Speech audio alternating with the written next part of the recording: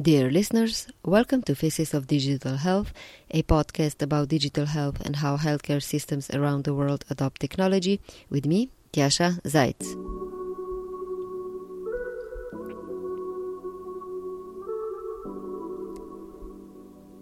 In the patient-included or patient-centered healthcare approach, patient feedback is key for improved care and healthcare experience. But traditional feedback methods face three key challenges. Surveys have a top-down design flaw, which means that healthcare providers or researchers dictate what aspects of care are important and then ask patients to provide feedback on these predetermined areas. The second challenge with surveys is that the sample is usually unrepresentative. The demographic of patients who typically complete the surveys tends to be limited. Generally, those who participate are people with more time available, often English speakers and usually inpatients. This creates a skewed representation of patient feedback as it predominantly reflects the experience of a specific subset of patients rather than a diverse cross-section. And the third challenge with surveys or other traditional methods is that they are cost and time consuming. At Health 2023, I spoke with Megan Lever, founder of PEP Health, which uses a digital platform to collect and analyze patient feedback from various online sources, moving away from traditional, less effective survey methods. Megan shared more insights behind the innovation in the patient feedback gathering, what actionable insights healthcare providers can get from PEP Insights, and the impact patient feedback analysis can have on policy making. Enjoy the show, and if you haven't yet, make sure to subscribe to the podcast wherever you listen to your shows, and also check out our newsletter. You can find it at fodh.substack.com. That's fodh.substack.com. The newsletter comes out roughly once a month and usually includes an in-depth analysis of a specific topic. Now let's dive in.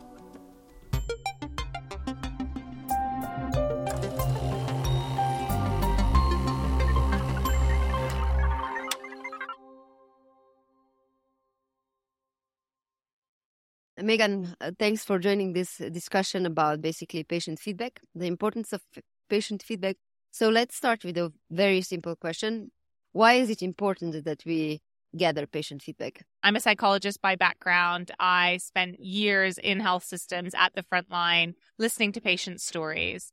And when I look across and try to understand, okay, how do we take patients' experiences of care, their stories and their narratives, and really use that to leverage and improve quality of care that's delivered, we just weren't able to do it. The traditional methods for understanding patient experience, taking that feedback and then implementing it to change the way care is delivered has been traditionally done by surveys. And this is really problematic for three big reasons. But the methodology itself is quite flawed. It's very top-down. It's us telling patients what matters most and then asking them about that. So there's a real design flaw, I think, in that sense. It's not putting patients as in the driver's seat in terms of what matters most to them. It's unrepresentative. So the patients that do fill in those surveys tend to be of a certain demographic. People who have a bit more time on their hands to fill these things in, usually English language first, and tended to be inpatient surveys themselves. So people who really were there having those episodes of care. And then they're also just very costly, and the time burden of surveys on loads of people across the system. And we decided, my founder and I, to take a step back and try and understand how we could change the way patient experience was really leveraged to improve quality. And we looked across and said, we got loads of people online, speaking online digitally, millions of voices. How do we bring that together, make sense of it, and feed that back as a sort of indicator or barometer in terms of what's going on in the health system? And that's really where it started. So we gathered all of this data together from places across like Google, Twitter, RateMD, all of these places where people are going to really talk about their care. We actually listened to over 8.5 million unique web pages. People are speaking in loads of different places. We brought that together and we analyzed it. And the key areas that mattered most to patients across every single service line, every single location where care is delivered, and we're able to feed that back in a meaningful way to the health plans and also to the health system so that they could start utilizing this data in real time. So how exactly is this actionable to a specific hospital? Yeah, no, absolutely. So we take that data together. What traditionally had been done is you have a score. So, okay, my patient experience at this health system level is a 3 out of 5, just as an example. And what we're doing is we're taking that a step further and we're giving you the why and the where. So we can give you a PEP score, which is that you're scoring 3 out of 5 for access. Okay, now I know it's at access. But it's not just at the health system. It's each facility within that health system, which starts to pinpoint, okay, where in my health system? Because there's a lot of variation in terms of patient experience across different facilities. Now I can pinpoint it's hospital system 1, facility 3, it's access, and it's across the service line of oncology. Now I really know where I need to go and look, and it equips the health system with this real-time data so they can go and inspect in those areas and try to drive improvement. And they can also use the data to evaluate and measure that improvement. You implement an improvement plan. The access issue was around scheduling of appointments in oncology services. So you drive an intervention there. And you can pick up really quickly in the data whether patients are getting it. Is it making a difference? Is it moving the needle for them in terms of quality? Mm-hmm. And that ability to really close the loop in terms of that improvement makes a huge difference. And it's something we haven't been able to do before. Okay. What kind of changes do you see that customers that you work with implement on top of the assessment that you give them? Do they do any additional surveys? Do they change the way that they basically try to get a sense of how patients feel? To which extent are, for example, also patient-reported outcomes a useful measurement in this?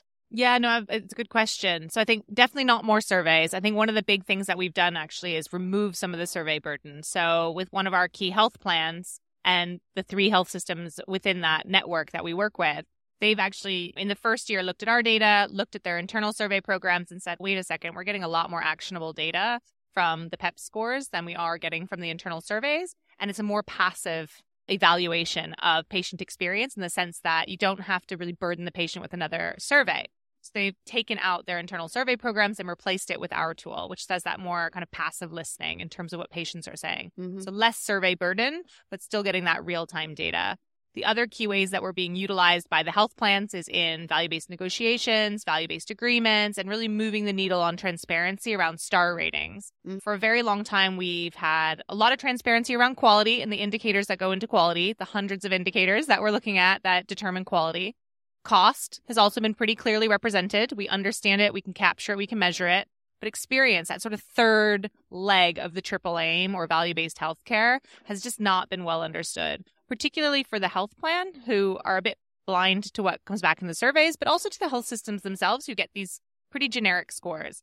So what's happening with the data that we have is we're adding that transparency and we're starting to make a more robust set of indicators, KPIs around patient experience, which really helps unlock that triple aim or value-based healthcare.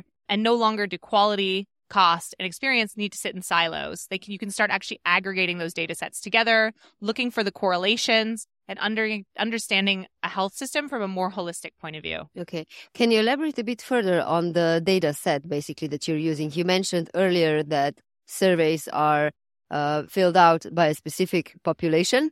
Yeah. How does feedback that you find online differ from that? What do you know about the demographic that you have? Yeah, no, absolutely. So we're not identifying anyone. I think that's really important to say up front. It's publicly available data. It's data that people have put online. It's not behind any sort of private firewall. But we're gathering it from so many different sources. And we know a lot about the demographic traffic that goes on those sources. So a very crude example, but Facebook tends to be utilized, or the demographic representation of Facebook as given by Facebook is an older demographic, usually of a certain socioeconomic and educational background, where you're looking at Twitter or X, and that looks quite different. So their demographic representation or what they know about it is younger, professional, 30 to 40, of a certain education and socioeconomic background. And so you start to be able to fill in the gaps between, okay, those are the places people are going. And then you have 8.5 million different pages. We can evaluate across any language. So we are language agnostic. We meet people where they are on community forum pages, whether it's in Spanish, whether it's in English, French, Italian, any of these languages, it doesn't matter. It's treated still the same. So we know we're accessing a much broader group of people, also in their more organic and natural language, which I think is really important as well. We currently have 25 million relevant comments across the whole of the US in every single location. The kind of vastness, the volume, and the depth of this data is more than we've seen before. And I think it's really about that aggregate level patient experience. We're not picking out one person who yells the loudest on 10 different sites is going to be heard more and counted more. It doesn't work like that. For every data point that we use in order to build out that kind of curve of patient experience and that score, we need at least 25 comments to sit behind it, relevant patient comments, which means each data point is quite robust and it's aggregated. So it's not just the patient who complains the most or says it was absolutely fabulous and it gets counted as a 5. There needs to be that pattern behind it. So we're really looking for those trends. Mm-hmm. And I think that helps in terms of determining the robustness and taking action. You're not taking an action and driving an improvement plan based on a handful of people. We're talking about thousands of different people in a similar service line, for example, telling you the same story. That becomes more meaningful. And what are the key findings that you came across so far? So what are patients satisfied or dissatisfied with most? Yeah, no, it's a really good question. In our latest report, this is something that we cover. Because we can really look everywhere. We're identifying and mapping every single location where care is delivered. And we can do that across service line as well as across domain. There are a couple of different ways to cut that. But I think as a high-level trend, we see fast access or access to care as in crisis across the whole of the U.S. I think that's pretty unsurprising for anyone who's really close to the front line of care. Workforce constraints contribute to that in quite a significant way. And COVID put an extreme strain on the system and people accessing the system. I think what we are able to pull out from that and say, okay, here's the landscape. Fast access is hard. Some services are doing that better than others for some key reasons. And some states, for example, or health systems are doing that better than others. So how are they doing it? One of the key examples that kind of comes to mind was when we were looking at this analysis, we did an analysis of the last 6 months compared to the previous 6 months. How are the states doing across the U.S. in terms of their access to care in oncology services? So this is like for like cancer care services from the patient's point of view. And you see somewhere like Kansas, it had moved forward 40% in terms of access. So something's going on in Kansas where they are really nailing it in terms of access. So how do we learn from that? How do we pinpoint what are the kind of key findings there and help other states learn from that and implement the same changes? Similarly, we obviously see deterioration across a lot of different systems. So we can pinpoint Tennessee falling by 20% in its maternity care services. What's happening there? It's a closure of services in certain areas. We can pinpoint why that's happening. What are the demographics and how do you start reaching out to them and improving on those access constraints? Mm-hmm. Pep Health was actually originally from the UK, if I'm not mistaken. Yes. So can you maybe talk about the differences in findings in the NHS compared to the US? Yeah, no, it's really fascinating. So we were born in the NHS Innovation Accelerator, the only patient experience solution that had been chosen to be a part of it. It was very exciting. Our original work in the British Medical Journal was really looking at outcomes in terms of prioritization of inspections and the wisdom of patients. So it was really fascinating and great to look at. Obviously, the NHS is a very different healthcare system than in the US, but I think what becomes interesting is people's behavior and the language that they use and how often they go online to really talk about their care. So we see in America, people are twice as likely to leave their reviews and feedback online than those in the UK. And as a baseline in the UK, we're getting about 1 million relevant comments a month just in England alone. So we've got this extreme difference in terms of volumes and people going online and that kind of accessibility. I think the language that people use has also been really different. So that's an interesting one for us and our language team. They've had, even though it's English to English in a lot of ways, the way that you talk about care and the sort of directness and the verbiage is very different. So that's been an interesting challenge to us that we accepted and modified all of our models to the kind of American English, which was quite neat as well.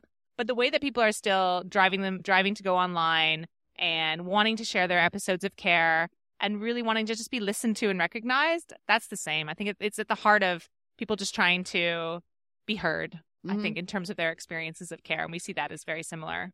Did they express different issues? The issues themselves tend to actually be quite the same. So when we were going through building out the algorithms and understanding the different domains that mattered most to patients in the US and in the UK, one big striking difference has to do with billing and administration. It's just something that doesn't exist in the UK. It's a public healthcare system. It's not something that people consider when they're going through their healthcare experience. And it's a big pain point in the US. So how you were billed and the administration that you had to deal with through your care experience can be quite undignified in some ways and add a lot of pressure and a lot of stress to people's experience of care. And so that was actually an entirely separate domain we had to build out just for the US. But thinking about the access constraints and the kind of current crisis in terms of access, we see a lot of very similar pressure points in terms of workforce constraints and the changes that have really happened across the health ecosystem since COVID. Mm-hmm.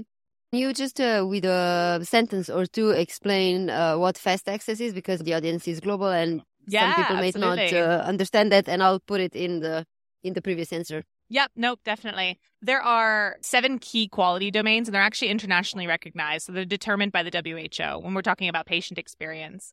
Access or fast access is one of those domains.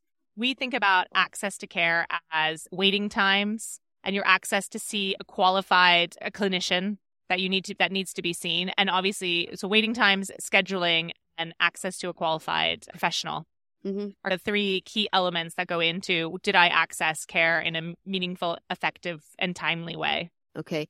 And how is your platform or the insights that you provide? Do you see that policymakers are also trying to take that information and use it when they're thinking about healthcare system changes? Yeah, that's really where we'd like to be, I think, is changing and moving the needle in terms of what the status quo is on patient experience.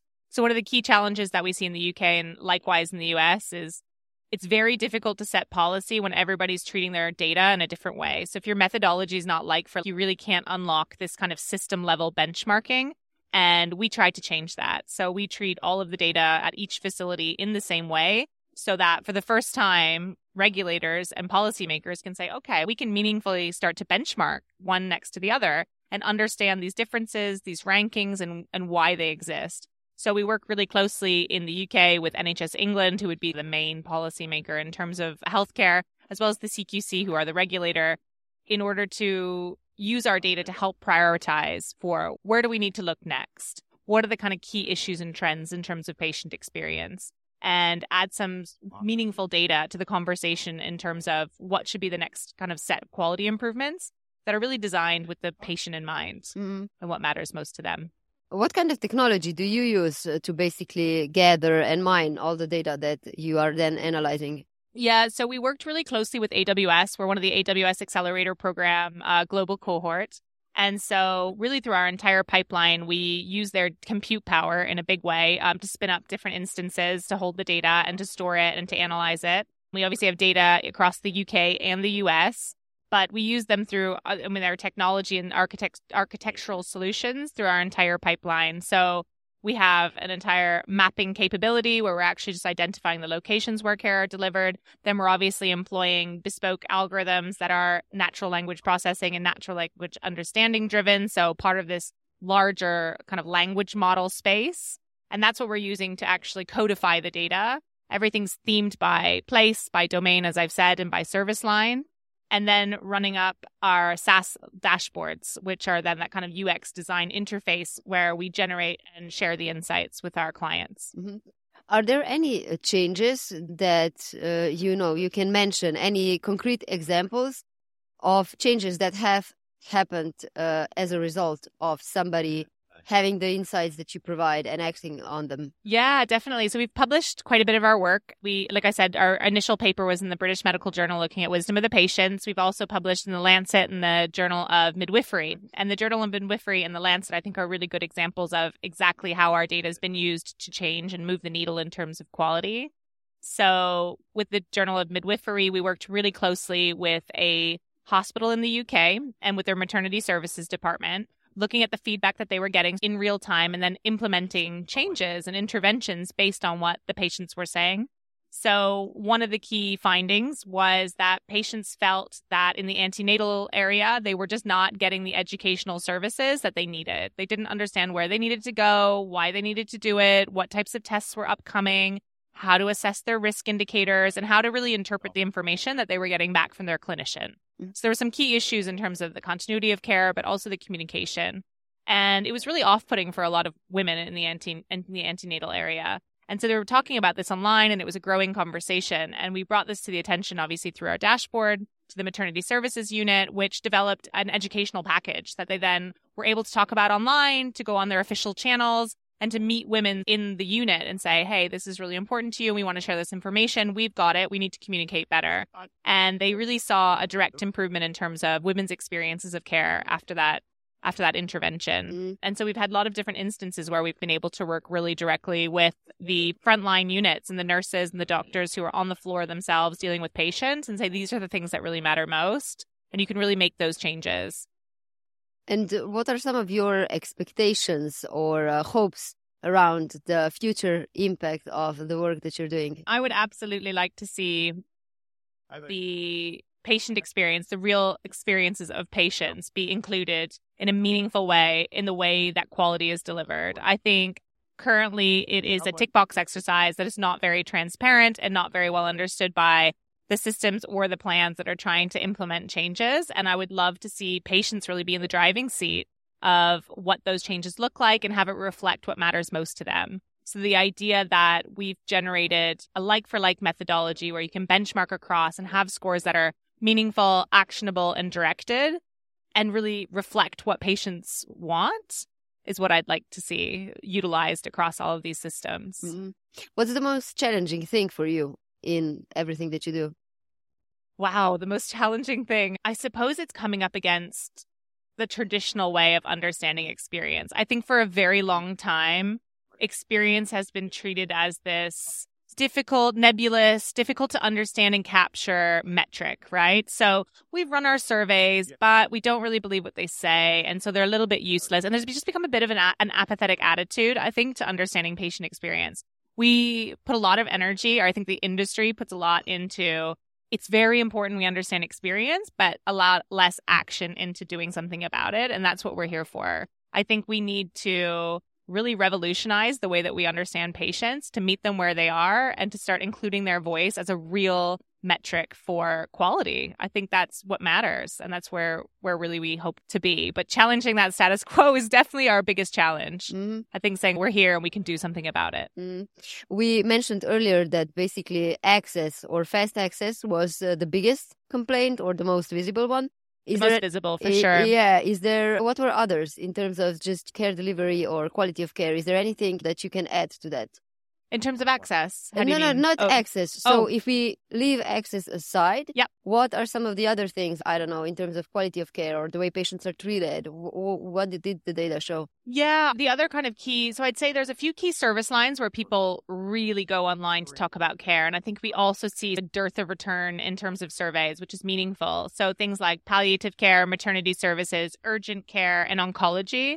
People are increasingly going online and creating these communities where they're talking about their experiences. So I think that's important to note, that we really feel that we fill in a gap in that sense of these are the people that you're not hearing from as much as you should be. In terms of the key domains that people are highlighting most often, and particularly in those areas and service lines as well, access obviously being the first one I've discussed, I think effective treatment and the continuity of care become incredibly important.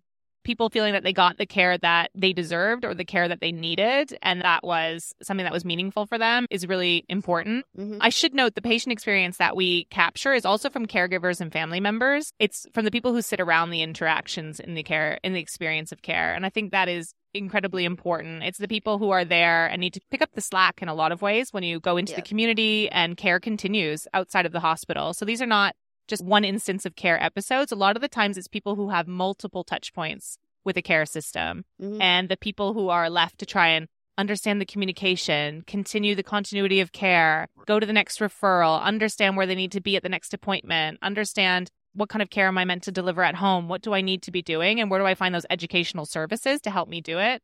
We're capturing all of that. Same with the people who fall out of the system. Mm-hmm. And so we hear a lot about effective treatment and how that treatment was delivered, whether or not it was dignified, whether or not you feel like you got what you needed. We hear a lot about the continuity of care being, in a lot of cases, broken. So not seeing the same service provider, not being able to get through to your next stage after your referral. This is a big one in oncological services. So I get into my first appointment, I get through a referral, and then I fall out of the system. Or things start to get a bit bumpy and messy. I don't know where I need to go next. I'm seeing loads of different people in the system. They don't understand. I show up, medicines management becomes an issue. Nobody knows where my notes are. And that impacts people's experience of their care and the continuity of that care that they're receiving. And then I'd say, obviously, alongside the access issues that people are seeing. Mm-hmm. And this cuts, just to pick up on the continuity of care and the effective treatment, one of the key findings that we saw in our report was in mental health services. Right out of the gate, we saw mental health services as just a big flash of red and orange across the whole map of the US, which was pretty shocking. And then we go, okay, let's take a step back and try and understand what's driving that. And the key scores that were the poorest that were driving that were effective treatment. We started to think, okay, why is that? There's a dearth of services in terms of mental health care service, but a lot of people are presenting in A&E or in urgent care.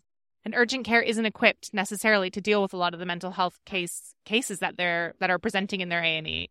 And that became the gap. That became the explainer of, you have a lot of people showing up into a system that's not actually equipped with the service to take care of them. Of course, they feel that they were not effectively treated for the situation that they were in. And I think that goes both ways, but really highlights the need for a change in terms of the service delivery for a cohort of patients who need it most. Yeah. I know that you are gathering and analyzing millions of data points, and basically everything that we discussed is about what the aggregated data says. So I don't know if you have any specific stories or the raw data, raw comments that stuck with you that maybe you can mention. Oh, gosh. We are much more driven. So if you look into our dashboard, we've got a kind of homepage overview. You're able to see the whole, let's say, state, the whole country if you wanted to. Systems to systems. Can I get an overview and understand what that sort of mean is? What should I expect in terms of patient experience in this area? Population health level, which is super exciting and something that I think from the regulator's point of view, they really like to be able to see that. So we can say, okay, what's the state of play? I think is a good way to put it. And you can see that by service line, access, etc. Then we can drill down deeper. There are only 3 tabs. Second tab, you can look into a system. So I'm starting to understand the facilities, the variation in care that exists between different areas. What's driving that variation? And then the third tab is the comments. So you are able to really understand each comment and pick each comment out. And you can filter that by keywords. You can filter it by service lines. You can filter it by any of the domains that you're interested in. And then you can start to get this really granular understanding of what people have actually said. And I think what strikes me as important and meaningful is that a lot of these comments, they're quite nuanced and they're meaningful for the people who are leaving them. Of course, on certain platforms, 150 character limitations, etc., they'll be shorter. But the what do I want to say? The majority of the comments that we get are actually pretty meaningful stories and longer narratives about people's experiences of care. And I think some of the most meaningful ones for me are the positive ones, the ones that really give back to the frontline staff who work incredibly hard to deliver high quality care in really difficult in some ways. And so there'll be the family and caregivers of someone who's had a very long-term illness and has spent a long time in the hospital just saying, thank you. That meant a lot to me. You took really good care of my father when he was ill, and I don't know how to thank you, but this just meant so much.